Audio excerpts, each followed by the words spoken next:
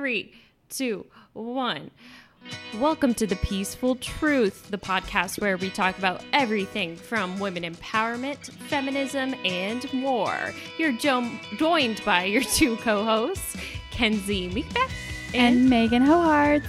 Thank you for coming back for, this is going to be episode 13. Ooh, unlucky 13. Oh, maybe we should find if there's Friday the 13th this month. Okay. No, it's not, because then this week is the 11th, 12th. Oh, yeah, it's not. Never mind. Never mind. Okay. So, how was our weeks today? My week was good. I hurt my lower back putting my crock pot in my refrigerator. Tell the story. So I was taking the crock pot full of my vegetarian chili that I just made, and then I was moving it to the refrigerator, and as I was bending down, I got stuck. And then I was like, Des, hurry, come over, get this crock pot out of my hands. I was like stuck mid bending down. And so I texted my friend Charlotte and told her what happened, and she goes, welcome to 28. We're not 30 yet, though. Not that 30 is bad. We probably have some listeners that are 30 plus, and we're like, we're not 30 yet. So I'm going to acupuncture on Wednesday, and I'm putting these, I don't know, Chinese medicine patches on my back that help a lot. They feel really good, and they smell weird, but I like the way they smell. Do you smell it? Her apartment, so we're obviously, if you're watching on YouTube, where her apartment is like a yoga studio. So kind it of smells like one, and it's very zen. It just has positive vibes in here. I love it. Thank you for saying that. No worries. How was your week, Kens? Was that the only thing that happened to you this week? I mean, girl, what else happened? That's it. That was my whole week. Your whole week. What happened to me this week? Well, we had a day off because we're filming. We film in the past. So we had a day off because it was Labor Day weekend. And so we had some days off in between. I'm trying to think what I did. Work. Da-na-na-na-na. Oh, T Swift's new song came out. Oh, yeah. Oh, I remember what I did. I did cycling and a yoga class. And I went to this, I'll describe this yoga class, Meg. It was weird, or it was awkward. So it was at a studio in Cap Hill, probably. And it was deep tissue massage. But it was like self-massage. With tune-up balls? Yeah. You didn't like it? I thought it was great, but it was also just so awkward. Because you just like rub against a wall, like with your back. Yeah. With like a ball. Yeah. And you just like rub. And there was this like old man in cargo shorts like right in front of me. And it just like kept making awkward eye contact. And I'm like, oh, no. I could see how you would think it was awkward, but it feels really good though. It feels really good. Because I carry all my stress in my upper back. So it really did relieve a lot. It was like a deep tissue massage. But I thought... And even though we did work on it a little bit, I thought it was going to be more foundational, like in the poses a little like bit. Learning the poses and all of the proper alignment. Yeah, based on the description. But it ended up being really peaceful and having yoga ball, like rubbing against the wall. I think like I do love yoga, and I think that it really helps with my anxiety lately. But I also find the humor in it sometimes. Just like sometimes it's awkward, man. I think I'm like so out there with yoga that nothing surprises me anymore. I just find it hilarious. One time, like one of my first yoga classes, I went with Julie, my stepmom, and it was like during the holidays or something. So I had some time off from college, and we went to a yoga class at Lifetime Fitness, and it was with a bunch of like kind of like Colleyville moms, which have their own like, sorry, Colleyville moms, but you know, anyway, so we were doing like the yoga, and we could not stop laughing throughout the whole class because like we kept falling down, like none of us were at all stretchy, and like we just like kept falling down, and we just kept laughing, and then all the other ladies were like turning their noses up at you. Yeah. That's funny. But it was like probably way too advanced for us. Yeah. We probably went to like an advanced lesson. That's funny. Anyway, it was funny. So my first yoga class, I talk about this on the back of my little postcard about me. But my first yoga class, I went with my best friend Charlotte, and we were probably like juniors or seniors in high school. and the whole room started to om and practice Ujjayi breath. And me and Charlotte were in the back, like rolling our eyes like, oh my God, this is so dumb. And we were just like, this is ridiculous. What are we doing here? And then like 10 years later, me and Charlotte, I mean, I am deeply embedded in yoga and Charlotte is deeply embedded in yoga. She's a Pilates instructor now. And so it's kind of funny like how that turned around. It is funny. Yeah, I know. I love it too, but it's just funny. You have to have a really open mind. Yeah. You do some crazy shit. No, it's true. And it's just like, I don't know. Sometimes I worry like that I'm going to fart. Oh, girl. You will fart. I really am afraid. And you can cut this out if you want, but you will also queef. No, I don't think we should cut that out. This is a feminist podcast. Let's talk about some queefs. Girl, I've queefed like no other. Do you want to cut this out? No. Are you sure? I don't know. I can stop talking about it. I kind of want to talk about queefs now. No, So- but like when you do the pose, okay, there's like one pose and you probably know the name because you're a teacher. But like when you do that back thing and you like lift your Bridge. like, bridge. When you do a bridge, I'm so worried about queefing then. Yeah, because no, it is proven. There are articles out there about queefing in yoga because women do it. Because whenever you go upside down and whenever you don't apply Mula Bandha, which is the art of energy, pulling the energy up, you let your vagina just lets in all the air. And then when you come back down, the air has to come out. It sounds like a fart at least. At least it sounds like a fart. I can't. But there are multiple articles about like how women are so embarrassed to go to yoga because if they've queefed once, then they're so worried about it again. I've never queefed in yoga yet. I think it's because I'm like pushing the air out so hard of my vagina because I'm afraid. Maybe, yeah. That's kind of gross. Like whenever I am just like trying to throw myself into a posture and not worrying about my vagina, then air for sure gets up there. So how are you supposed to avoid queefs, or you just let them happen? Sometimes I just let them happen. But like, how do you avoid it? You just said the energy is supposed to be more. Mula Bandha? Yeah. It's kind of hard to explain. I don't have it down fully. I think it takes a really advanced yogi to do it. But it's like, it's not squeezing the vagina. It's not keeping it clamped, but it's kind of like pulling the energy from the vagina up so that it's slightly... Oh, I get what you're saying. Okay, the way that they describe it whenever now they're we're doing trying like Kegel exercises. Kind of, yeah. So the way that they describe it whenever you're learning about Mula Bandha is whenever you walk into a really cold pool and whenever it gets up to your vagina, that feeling of like, oh, it's cold. Yeah. It's like that is Mula Bandha, that like, oh, it's cold, that energy right there. So it's not like taking your vagina and just like clamping it together, but it's just kind of like, oh, that energy of... Do you get it a little bit? Yeah. We're so worried about talking about this, but like, let's be real. Like, if we're true feminists and we're talking about the body, queefing is a thing about vaginas. Queefing is a thing. Can it have another name? What is the proper terminology? I feel like queef is the lingo? Is the slang. Okay, Googling. I could be wrong. Queef could be the scientific word for it. Queef. My mom calls it vagina farts. She's gonna be listening and be like, damn it, Megan. Vaginal flatulence. Yeah, queef is better then. Is it normal to queef? Yeah. Queef is in the Oxford Dictionary. Okay, it's the scientific word. So, girls out there, if you queef in yoga, you queef in yoga. Try to just hold your head up high. I mean, it's just vagina. It's just air coming in and out of the vagina. That is literally all it is. We should not be embarrassed about it. It's the same thing as when you get embarrassed by your stomach growling. Oh, you're hungry. So embarrassing. Yeah. You know, but still, for some reason, we think it's embarrassing. Yeah, at least it doesn't smell like a toot. No, not at all. It doesn't smell like anything. No, it's just in, out. It's just, here's a queef. Wow, we went off on a tangent. All right.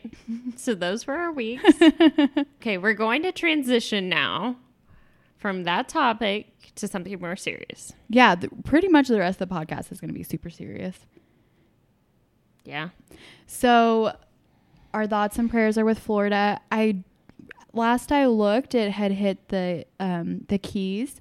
Yeah, so we're recording this before something happened. So something before the devastation. So we're thinking about Florida, where we are also still thinking about Houston after Harvey and Irma. But just make sure to donate and keep all of those people in your mind, because this is going to impact them again for a long time. Mm-hmm. So, and thinking about my friend Charlotte, her family has a condo in Florida and on the side that's going to get hit. And so Charlotte got married there. I was her maid of honor there. So just thinking about all of the people in Sarasota and just praying for them. Yeah, that's tough. It is tough. Okay. Kenzie, what are we going to talk about this week? Today we're talking about The Keepers. It is a docu-series on Netflix. And I wanted to give this disclaimer. We wanted to give this disclaimer. Yes. We're going to be talking about violence, sexual abuse, and rape. If you are triggered by these topics, we believe it would be beneficial for you to refrain from listening this week. And we hope you can join us again next week and for episodes in the future that won't cover as triggering of topics. And the same with young kids. So although we believe young women should learn about sexual abuse, these are conversations that should take place with parents and trusted adults, not on our podcast. Also, we probably should have said that before we talked about queefs. Yeah. You could cut that out and move it to the top. So we got this idea to cover The Keepers. I don't know why. It was kind of your idea. I guess you can kind of explain how we... It was Alicia's Olsen. Yeah, which is... Okay, so we've never explained this part of me and Meg's friendship. But yeah. We met through a sorority. But I guess... Chelsea? Can you explain our family tree? Yeah. Because we actually... Meg and I are in the same family. Yep. So... Which, if you don't know what that means... You are like paired up with girls within the sorority as part of a family, and they kind of guide you through the sisterhood. Anyway, Chelsea's my little. So Chelsea is your sister. Chelsea's my little. I'm at my sister's. I'm sisters with my sister squared. And then Julie Jackson is Chelsea's little. I'm using all of y'all's maiden names. Sorry about that. And then Emily Anderson is Julie's little. And then Emily's little. Oh, and Cooper's mad about this. Coop, get it together, man. And then Alicia Olsen is my big, and this is Alicia's idea. I'm gonna get Cooper. Cooper, come here. Cooper, what is he barking at? I don't know. Our boys are so crazy on our podcast. Me interrupting. So this was Alicia Olsen's idea. She texted me and said, "Have you seen The Keepers?" And I go, "Oh my gosh, we should do an episode on it." And then she said, "Yes, for some reason, she's been thinking of The Peaceful Truth the entire time that she's been watching it. Maybe because it's the two main characters are like best friends and trying to solve the murder." Yeah, maybe that's it. Oh, I didn't know Alicia listened to every episode. Yeah, girl. Hi, Alicia. So it was Alicia who texted me, and then I was like, we got to do this, Kens. And then I made you watch it. Yeah. Because I had already watched it.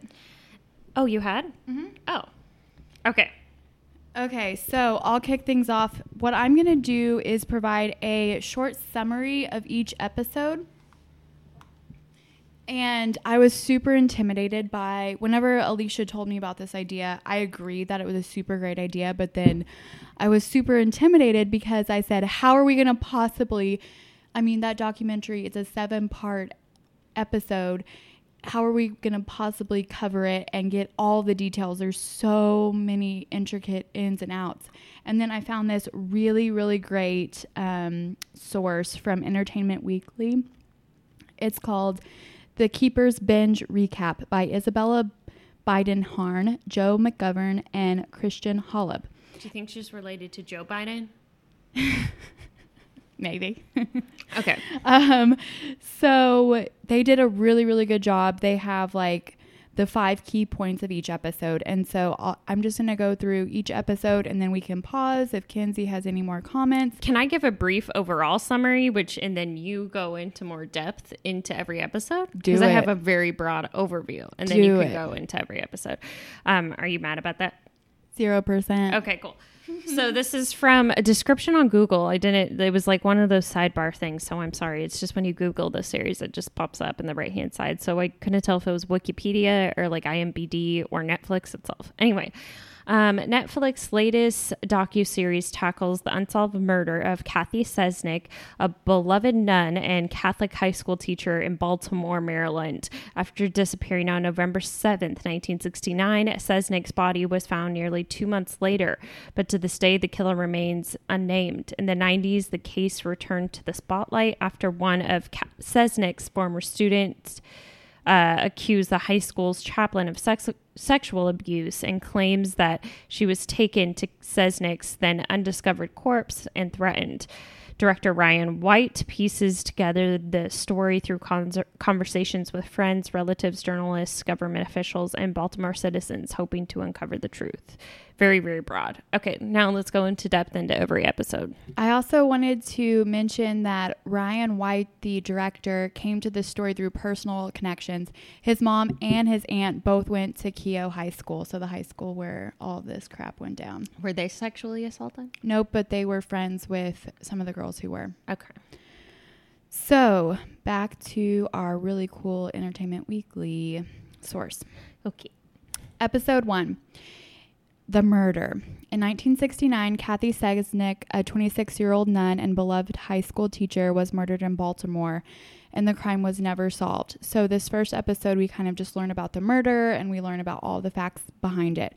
We are also introduced to Tom Nugent, the journalist who wrote a story on the murder and who could just never let it go. He was always haunted by the mystery of who killed Kathy Sesnick. We're also introduced to Gemma Hoskins. She's the former student of Kathy Sesnick. She's known as the Bulldog. She's unafraid to talk to anybody, and she's going to ask all of the questions to all of the people. And then her sidekick is Abby Schwab. She's also a former student. She's more shy and soft-spoken and a research whiz. And so they form pretty much the perfect team. Gemma and Abby are quoted as saying, "Our concern is that she fell into something evil and got caught up with it. We're told the story is not the nun's killing. The story is the cover-up of the nun's story." Sister Kathy was a beloved English teacher at Archbishop Keogh High School in Baltimore, an all-girls Catholic high school. Students really connected with her because she was younger, she was warm, bright, and passionate. I think she's about our age. 26. Mm-hmm. And so these girls had probably gone to all-girls school since, they were started school in kindergarten. And usually the nuns were a lot older. Mm-hmm. One mentioned that she had a nun, the exact same nun in first grade that her dad had when he was in first grade. And so then to get this super fun and energetic and young nun as your English teacher really meant a lot to the students. Right. On Friday, November 7th, 1969, Kathy left work around 3 p.m. and returned to the apartment that she shared with another nun, Sister Russell. She told multiple people that day that she was going to buy an engagement gift for her sister that night, and she seemed really excited about it. Sister Kathy left her apartment around 7 p.m., cashed her paycheck at the bank, went to the bakery for dinner rolls, and then went to the shopping center to buy an engagement gifts.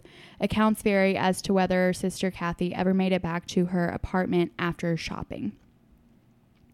Another former student, Mary Craig, recalls being in the area where Sister Kathy and Russell lived that night to peek into the apartment of Mr. Noon, a teacher she and her friend had a crush on, and they heard yelling from the direction of Sister Kathy's apartment. She said, "It was a man's voice, loud, booming, garbled with emotion, anger. We really thought it was some kind of violence that was going on up there." So it wasn't until 11:30 that night that Sister Russell calls Gary Koob and Brother Pete. So 11:30. That's late. No? Yeah. What time was she supposed to be home by? So she left at 7 and all she was going to do was those 3 errands. So, and Russell doesn't even call the police. She calls their 2 friends, Jerry Koob and brother Pete. So we find out that Jerry Koob and Kathy Sesnick were self-proclaimed soulmates. Jerry says that. Kathy doesn't. We obviously don't know Kathy's side, but Jerry claims that they were. I'm not suspicious of him, even though some people are. I'm suspicious of Sister Russell, though. Me too. So then Jerry Koob and brother Pete come over, and 45 minutes later, then they call the police. I know, that's kind of weird. As the men were leaving the apartment, they noticed Kathy's car parked out on the street adjacent to their apartment. The car was muddy, there were twigs on the steering wheel, and it was apparent to Jerry that it had been in a swampy area. And it was also apparent that the person who left it there wanted the car to be found because they parked it at that super weird angle, like sticking out. Do you remember seeing that? They either wanted, I don't know if I believe they wanted it to be found. They could have freaked out. Yeah, and just like this was the quickest way to park. Yeah, and bailed. So then it's also this other really strange mystery. 3 days later, another woman goes missing and is later found dead. Joyce Malecki, age 20, and she also disappeared going shopping.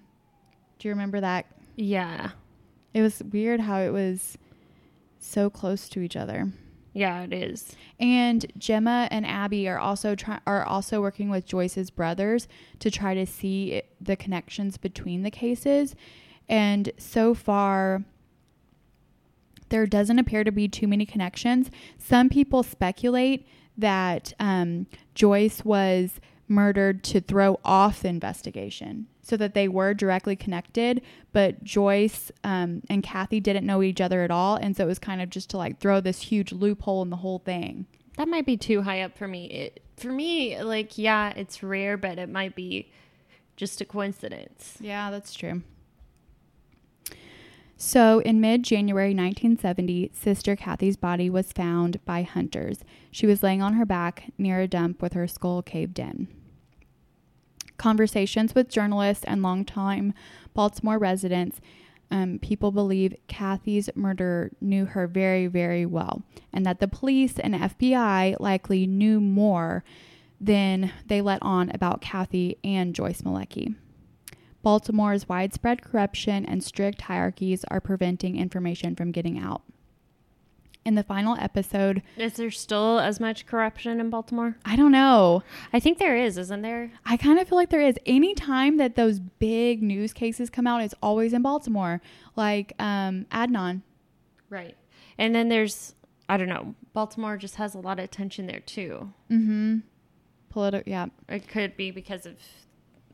I'm sure there's great police officers there, and there are great police officers, but I believe that in positions of power, there are capabilities of it being. Mm-hmm. In the episode's final moments, we learned that there was one witness, Jane Doe, a student from Keogh who claimed to see the body. So then it's like, dun, dun, dun. But then, luckily, with Netflix, we can watch episode 2 right away. Which I did. See, like, all I watched was the first episode. And so when Meg first told me about it, I was just like, all they talked about was a murder. That's it. And I was like, wait, what does this have to do with anything? And then when you watch the second one, it becomes really apparent why it's more like a topic of discussion. So episode 2 is titled The School.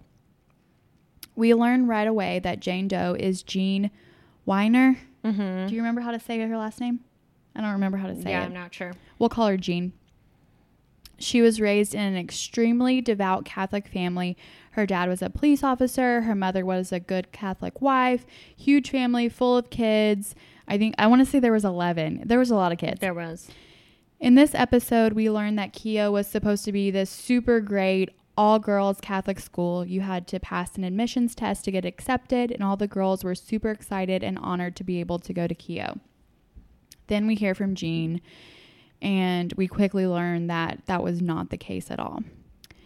Jean went to confession where she confided to her priest, Father Magnus, that her uncle had sexually abused her when she was younger. Magnus asks her for her name, which is a big no-no in confessions. I've never been to a confession. I'm Christian, but I'm not Catholic. And so we don't have to do confessions, but you're supposed to remain anonymous. Oh, okay. Yeah. So you're not supposed to ask for the name. And Magnus told her, I don't really know if God can forgive this. Mm-hmm. I was just like, oh my gosh, this is insane. A couple of weeks later, Magnus and Father Maskell called her into one of their offices and began to sexually abuse her. They called their semen Holy Spirit and the Eucharist. That's horrific. It is horrific on every sense of the word. Well, like for Catholics, and I'm not trying to be insulting or insensitive, but for Catholics, it's like sex is not talked about and it's just wait till marriage sort of a thing. And so like these girls, and I kind of disagree with that from a fundamental standpoint. I just think that we should all be educated on sex, and the option should be out there for birth control. And, you know, just education of how not to get STDs instead. And the fact is that these young girls have not been given the proper knowledge on probably what semen are, on what penises do. Like, it's just like, so they don't know if what's happening to them is wrong. Yeah, exactly. A quote from Gene. He was reminding me that the things I had done weren't done to me. I had made those things happen. Which isn't true. Yes. Not true at all. The abuse happened over numerous therapy sessions. So he would call this therapy. Sometimes he would bring in other people to abuse Jean. And one time he brought a gun, removed the bullets, put it to her temple, and said that if her father found out that she had been a whore, he would do the same thing, but he would leave the bullets in. So he made her terrified to tell anybody. Jean wasn't the only student being abused at the hands of Maskell. He would also prey on students who had a history of abuse, and he would call their names over the speakers to come into his office. Once your name was called, the students said that there would be a hush that would fall over the classroom, and the teachers would just look down and not make eye contact, as if they knew something was going on. One student told a story. It was after school, and she was in Sister Kathy's classroom talking about guitar lessons. Maskell had come over the intercom and asked Kathy to send that student into his office. The student and Kathy made eye contact, and she knew that Kathy knew what was going on. Kathy replied and said, "I'm sorry, she was just leaving to go home," and got her out of having to go into Maskell's office. One student confided to Kathy, and Kathy asked Jean about the abuse as well. Kathy told them that she would take care of it.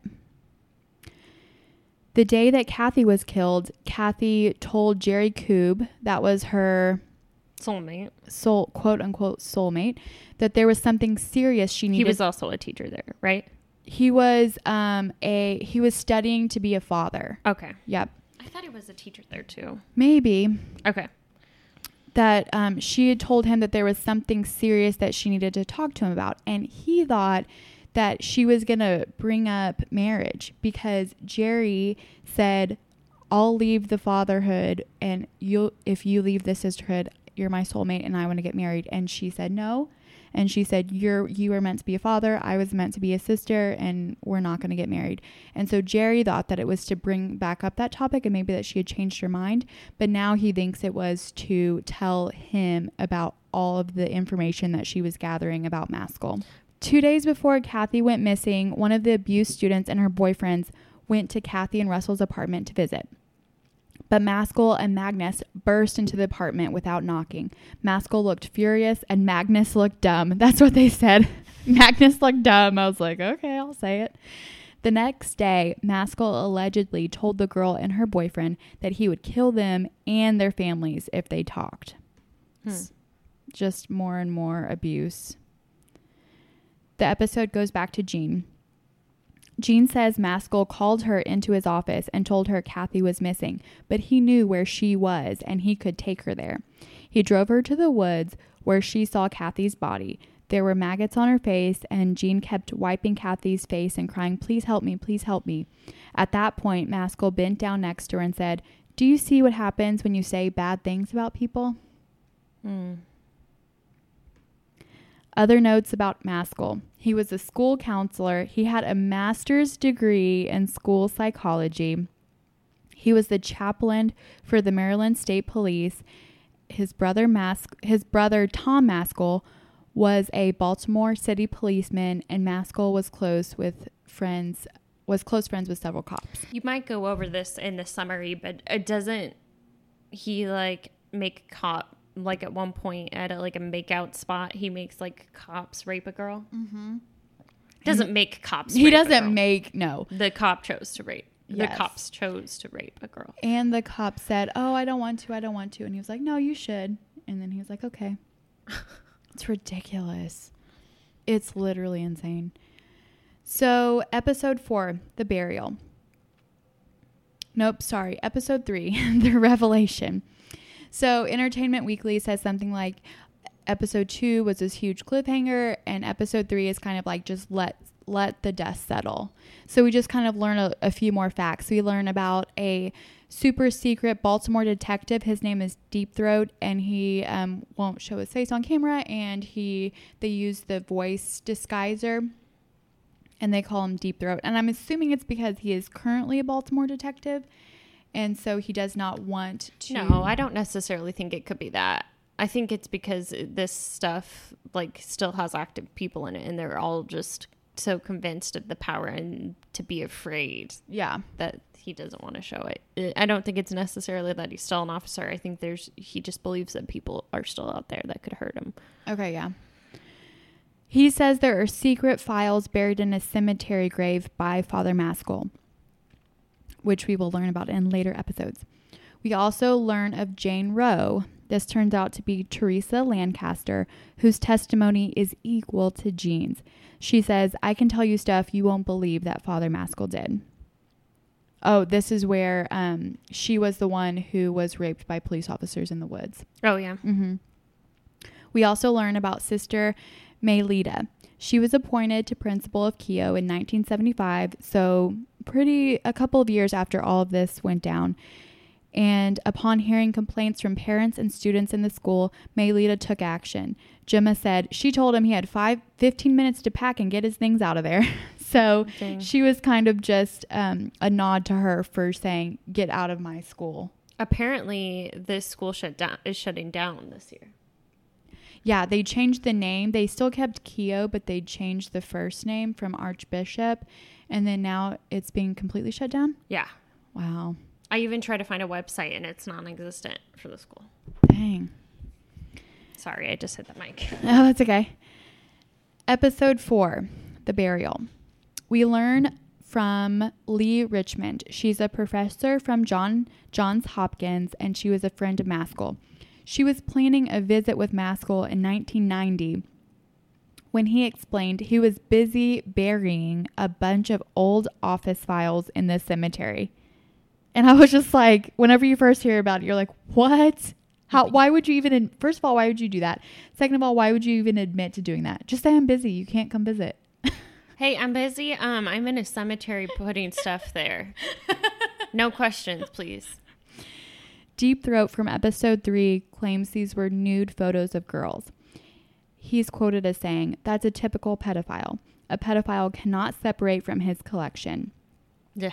Even if he can't get to it, he at least knows it's still there. There was enough to arrest Maskell on the spot, but the division chief ran interference with the church." We also hear from Sarah A.H. May, who worked for the state attorney's office from 1983 to 2004. Do you remember Sarah H. May?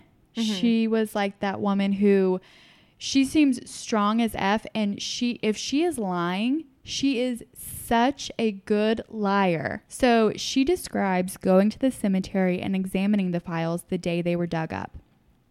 Sharon says, "To my recollection, there was nothing found. At first, Sharon May appears to be avoiding Ryan White's questions with a lot of "I do not recall" answers, just over and over. "I do not recall. I do not recall." Ryan White then asks her, "Were you involved in a conspiracy to protect Maskell from the law?" "No way," she says. "I was not one to be intimidated," adding to that she is not now and has never been a Catholic. That doesn't matter. The power of the church goes beyond that religion almost. Yeah. The faith based of it, obviously. Yep. So Joe McGovern from Entertainment Weekly says about Sharon, "But in 4 episodes of The Keepers, there's not been a person's face that I've studied more closely as May's. Either she's telling the truth or she's not telling the truth. And if it's the latter, what stories she must have." And I think that is so true. Oh, she was a strong lady, though. So she's like the state attorney person, which we explained. And obviously he was the chaplain for many things. And obviously he had Maskell. And Maskell was like in charge of a lot and was in with the police department, which makes me think that it goes higher than the police department. And I don't think it's a stretch to believe that May could be lying. Mm-hmm. Because she's a part of the government. Yep. Not that I'm not even a huge conspiracy person, but this. Oh, me neither. This just all is too much. The facts all line up. Yeah.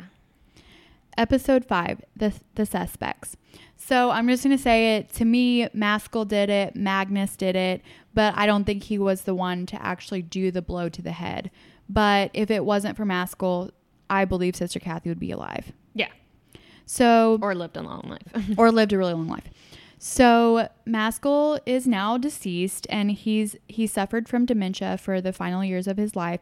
So no justice can be served there, but justice can be found in finding Maskell's accomplice. And I believe that was the person that actually did the deed. So this one was one where I was like, Abby and Gemma received 2 tips from 2 different people with very similar sounding stories. And you heard one story and you'd be like, oh, for sure, that was the guy that did it. And then you heard the next story and you was like, oh, no, it was for sure that guy. Do you remember that part? The uncles, their uncles, yeah. Mm-hmm. So the first tip is from Debbie Yon. She sent in a tip saying, "I think my Uncle Edgar Davidson killed Sister Kathy." Debbie's Aunt Margaret, which would be Edgar's wife, tells the story about Edgar coming home with a bloody shirt and a not so good alibi on the night of November 7th, 1969, the same night Sister Kathy disappeared. A couple of days later, when Kathy's disappearance was on the nightly news, Aunt Margaret recalls Edgar watching and smirking and saying, "She'll probably be buried in the snow by the time they find her." Shortly after, Edgar got new tires for his car. He says he got them for the winter snow, and Margaret thinks it was also to cover up and to change his car's tires tracks. But if they stole Kathy's car, why would that matter? I don't know. Maybe they needed multiple cars. I don't know. Maybe he had multiple people. So remember, Kathy was going to buy an engagement present for her sister the night she disappeared? Mm-hmm. Well, the gift was never found. Kind of, yeah. Funnily enough, that Christmas, Edgar got Margaret a necklace with a green rhinestone. Margaret could tell that the gift wasn't originally meant for her. The necklace looked like it represented wedding bells, and the green rhinestone meant nothing to her. It wasn't her birthstone. It wasn't Edgar's birthstone. Well, it turns out that it was Sister Kathy's sister's fiance, which is now her husband, birthday was in August. And my birthday is in August, and our birthstone is green. Mm-hmm. And wedding bells with a green birthstone. Mm-hmm. So it's just kind of like, as soon as I heard that story, I was like, oh, Edgar for sure did it. But then you hear the second story, and then it just makes me think, were both of these people involved? I don't know. The second tip came from Sharon Smith, and she had a super similar story. She remembers hearing an argument between her parents where her dad said, "Do you want to know why I drink? It's because we killed a woman and put her behind the shop." And Kathy's body was discovered near the Schmidt family business. So this is the second story. Yep. This is the second tip. That make you think, oh, maybe they did it. Maybe they all did it, is what I think. Kind of me too. So maybe Sharon's dad was involved with killing Kathy, or he may have just helped his brother Billy dispose of the body after Kathy was already dead. Billy came home with a bloody shirt that night, and afterwards he became a heavy drinker. Sharon's brother was also haunted by Kathy's death. Sharon's brother has a really distinct memory of an uncle keeping him company, keeping him occupied as a small child, while his Uncle Billy and his mysterious friend Skippy disposed of a rolled up rug in the woods. See, what if Skippy is the other dude? Oh, yeah. Edgar. Skippy could be Edgar. Like maybe he was also hiding the fact, because he wasn't a very good husband either. Maybe Yeah. he was hiding the fact that he was gay. Yeah. Okay, that's a really good point. Because it's assumed that Billy is gay. It was assumed that Billy was gay, yeah. Yeah. So Sharon's brother said that this is a child's memory in an old man's body. So he thought nothing of it at the time. He was so small, he really didn't think anything of it. And then only to realize much later that it was probably Sister Kathy's body in the rolled up rug. So yeah, I bet Skippy was Edgar. That's just pure speculation, but that does make sense. Yeah, most of this whole thing is speculation. Yeah, and then Billy, that Uncle Billy, it turns out that he had like super creepy thing. Like that episode creeped me out. He would talk about the woman in the attic and being scared and hearing the woman in the attic talking to him. Right. And he later committed suicide. But and then the woman in the attic though was... He kept on hearing voices. It was but it was like a nun's habit on a mannequin. It was so creepy. Oh, gives me chills. So those are the two, what I think sound like really good tips. So maybe Skippy is Edgar. Episode 6, The Web. It starts off with an interview with Edgar, who is now super old. So that's the very first tip that came in. He denies the crime. He says he did say all those things to his ex-wife, but he only said it to scare her. He also confirms that he called into a popular radio show and said that he knew someone with Kathy's rosary. So do you know what a rosary is? Mm-hmm. So he said that he was just trying to trick his wife and he was just young and stupid. But he was not involved at all, and he has no memory or he has no idea who actually did it. That one guy, if you do watch it, he seems senile to me. Mm-hmm. And like he has dementia. 2, or something just wrong. And 2, he just seems like he does actually know something. I agree completely. Then we also go back to Jerry Koob. He was Kathy's self-proclaimed soulmate, and Tom Nugent, the original journalist of the story, says if Koob didn't kill her, he knows who did. Jerry's alibi is a little bit shaky for the night. He said that he went with his friend Brother Pete to get dinner, and they saw a movie. They were headed back home when they got the call from Sister Russell. Tom Nugent recommends taking everything that Koob says with a gigantic boulder of salt. And Jerry does tell a really colorful story that does seem really fake. He says into the camera that while he was being interrogated by the police, one detective threw Kathy's vagina on the table in front of him, wrapped in a newspaper. And do you remember that story? Yeah. It did seem like that can't possibly be true. For some reason, I don't think Jerry Koob was involved. No? Like maybe not even just trying to cover up Maskell? No. Lastly, we see director Ryan White present Sharon May, that was that super strong lady from the earlier episode that was lying, with a list of 50 abusive priests published by the Baltimore Archdiocese in 2002. Only one name on the list was found guilty of sex crimes, and he himself pleaded guilty. May has nothing to say of this, just says the evidence wasn't there. 50 priests and only one guilty. Do churches have to pay taxes? No. I'm just thinking. Okay.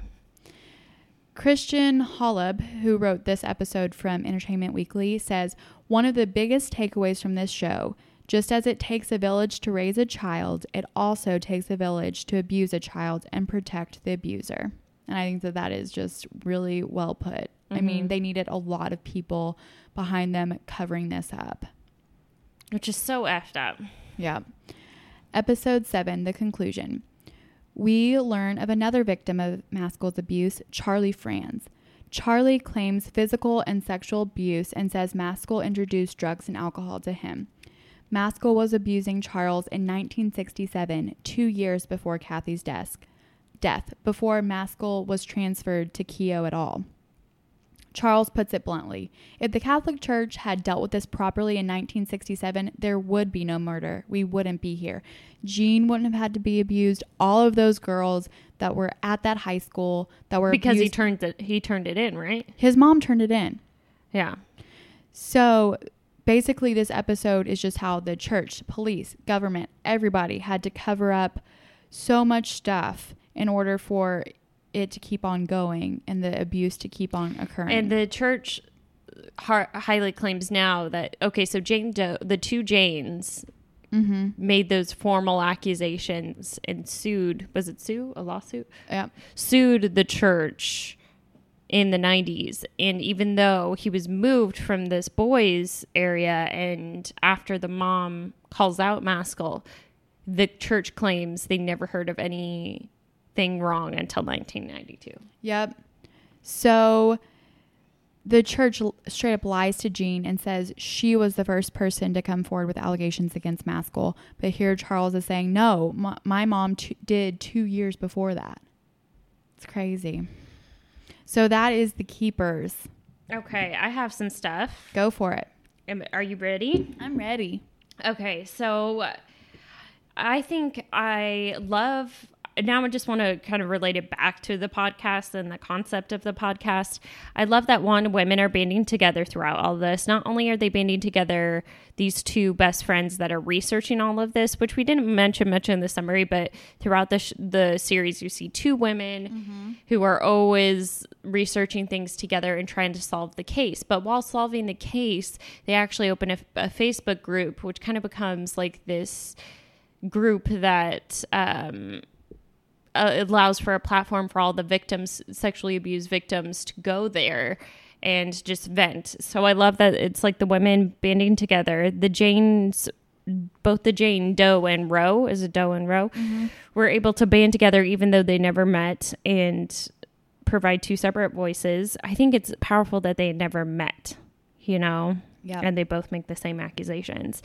And these two women are working together to solve a murder and give the dead a voice, which is powerful. And they end up giving other women a voice while doing that. I definitely believe Maskell had something to do with the murder. I think he did hire people. Like we said, I think all of those uncles have probable involvement. Maybe Edgar is Skippy.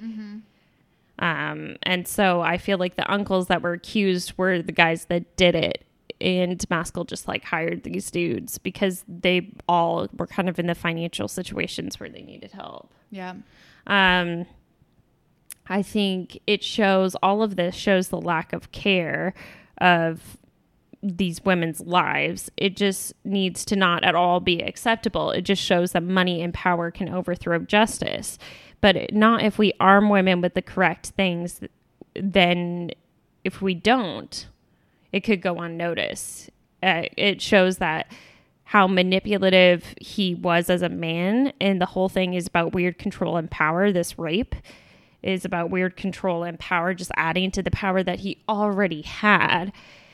It just shows that how much power can go to your head, I guess, and be effed up. And it's showing that banding together is more powerful than being quiet, because things have changed.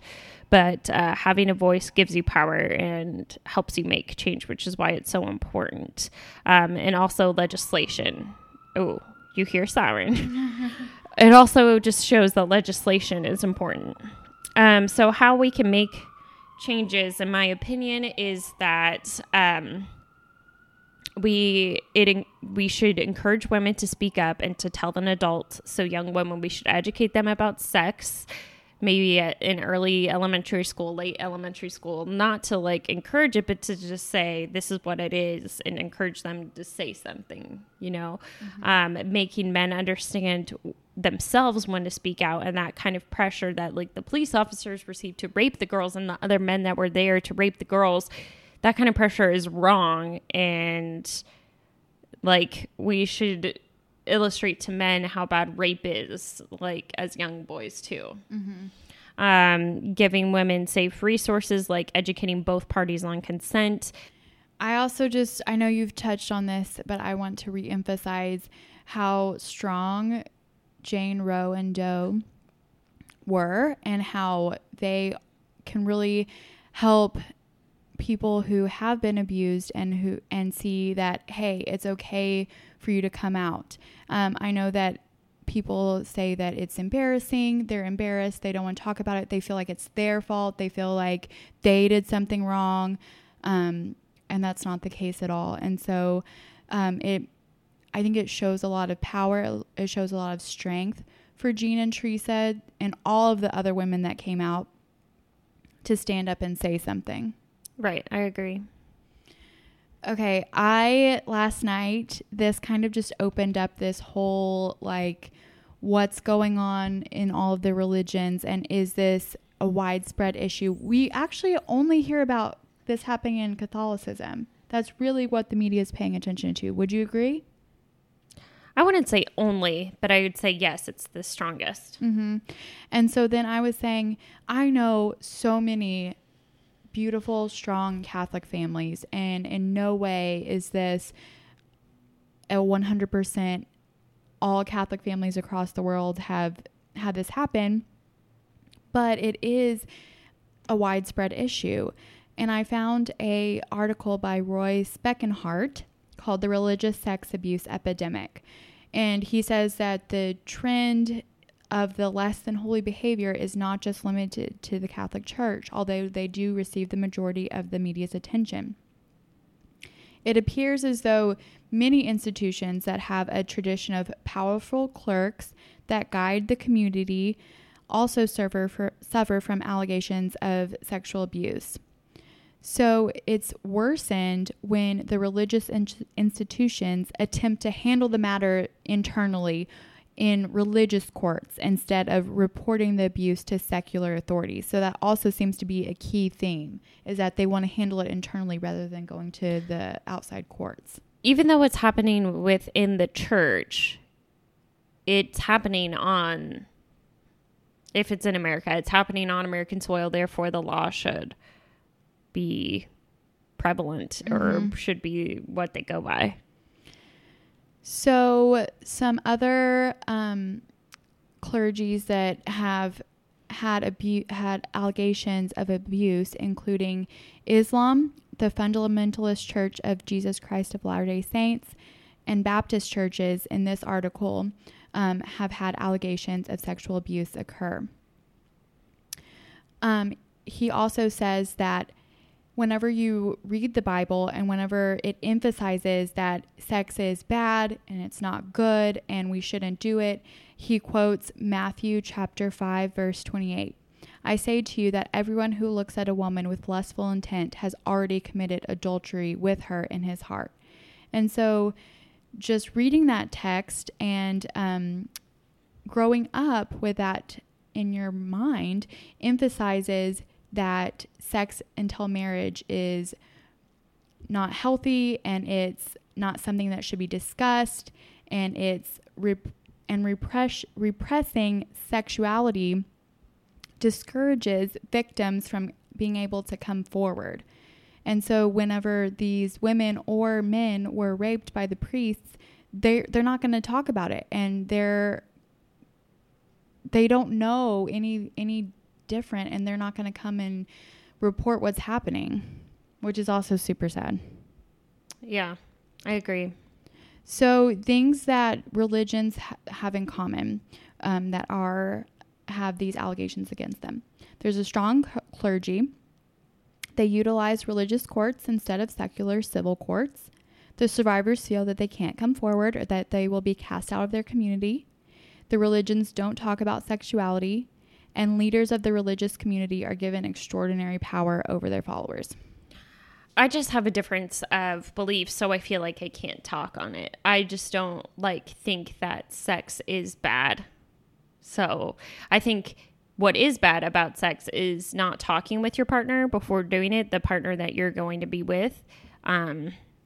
Not asking them, one, have you been checked? And then not taking the proper precaution to prevent STDs can be negative. And then also, if you're not ready to get pregnant, not having the birth control lined up is a negative thing. But I think that all of those educational things should be talked regardless of people's beliefs, just to give them some source of armor to be in the real world. And I don't know. I disagree that sex is a negative thing. I think you should be old enough, consensual, know your partner, and just be able to talk about it. Mm-hmm. So then, I think I've mentioned this in the past, but I was raised Christian. I still consider myself a Christian, but an extremely liberal Christian. And as you guys all know, yoga is my heart. And so some people, although yoga is not a religion, it is spiritual. Mm-hmm. And so then the fine line between spirituality and religion, I feel like that is a super gray line.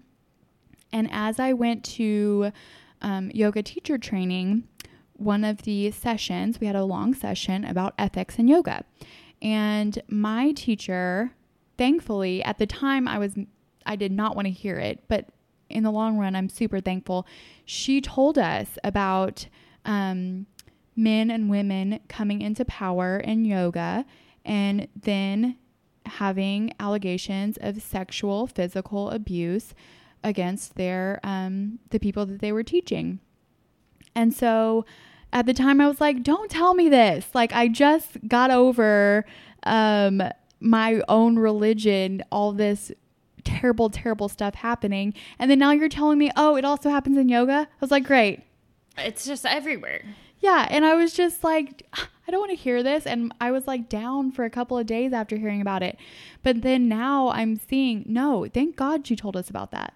Right. Thank God that we learned about that and that it's getting put out there and that it's not, hopefully not being hid from, the media and the media's attention.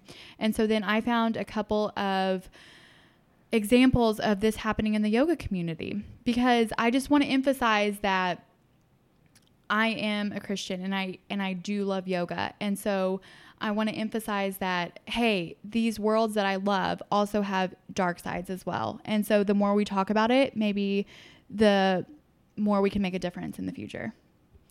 Good. So I found Yoga's Culture of Sexual Abuse That Can't Be Ignored by Wendy Seifert.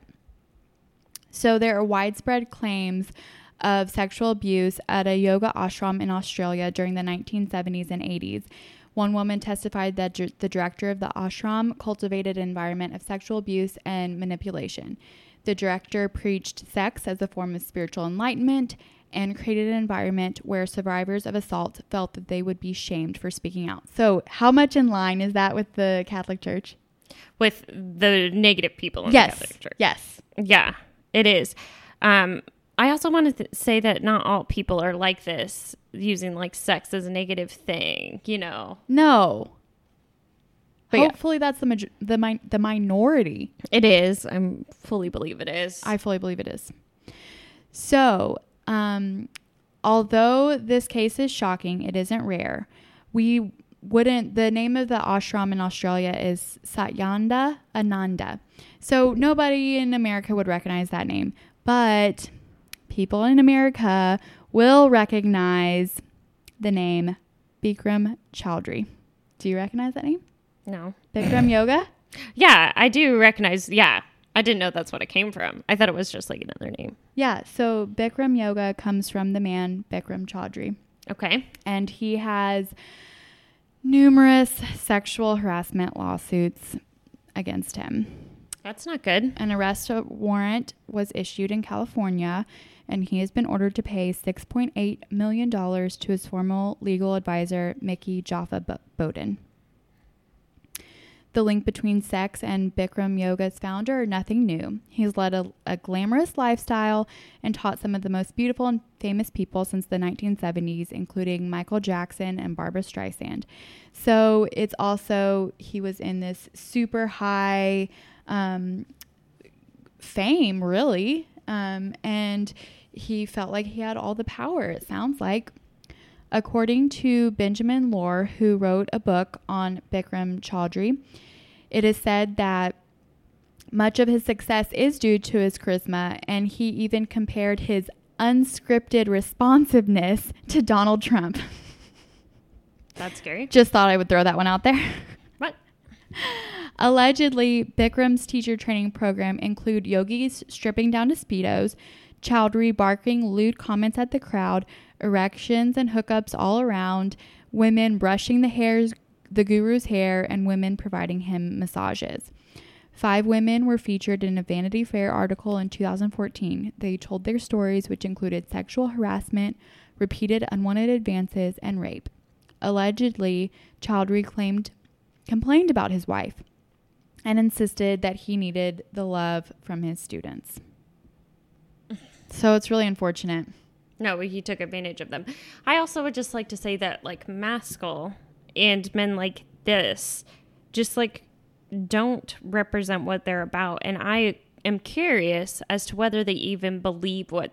I, like, am led to believe that they don't even believe what they're preaching. Mm-hmm. Because if they do believe what they're preaching, how can they even do it? Right. So... What do you think? I don't know. That is such a difficult question. I think in Bikram Chaudhry's case, he is quoted as saying that he's so faithful to his wife and he's leading the yoga lifestyle and he is the true yogi and blah, blah, blah. And so, but then how can you go behind closed doors and do something different? So... Okay, so I have a few more things I wanted to talk about. So this is from moviepilot.com, so I don't know for sure if this is all true. This is a writer at creators.co. This says the 7 most interesting updates in the murder and abuse cases of The Keeper since the series aired. Now, I don't know this source. I've never heard of it, so I don't know how accurate it is. So the Maryland statute of limitations has been extended. So statute of limitations means that, like, after it's like how long you can be accountable for committing a crime, and how long until you can be charged. So it would extend the statute of limitations past the age of 25. I guess it was much sooner than that, which sucks. Yeah.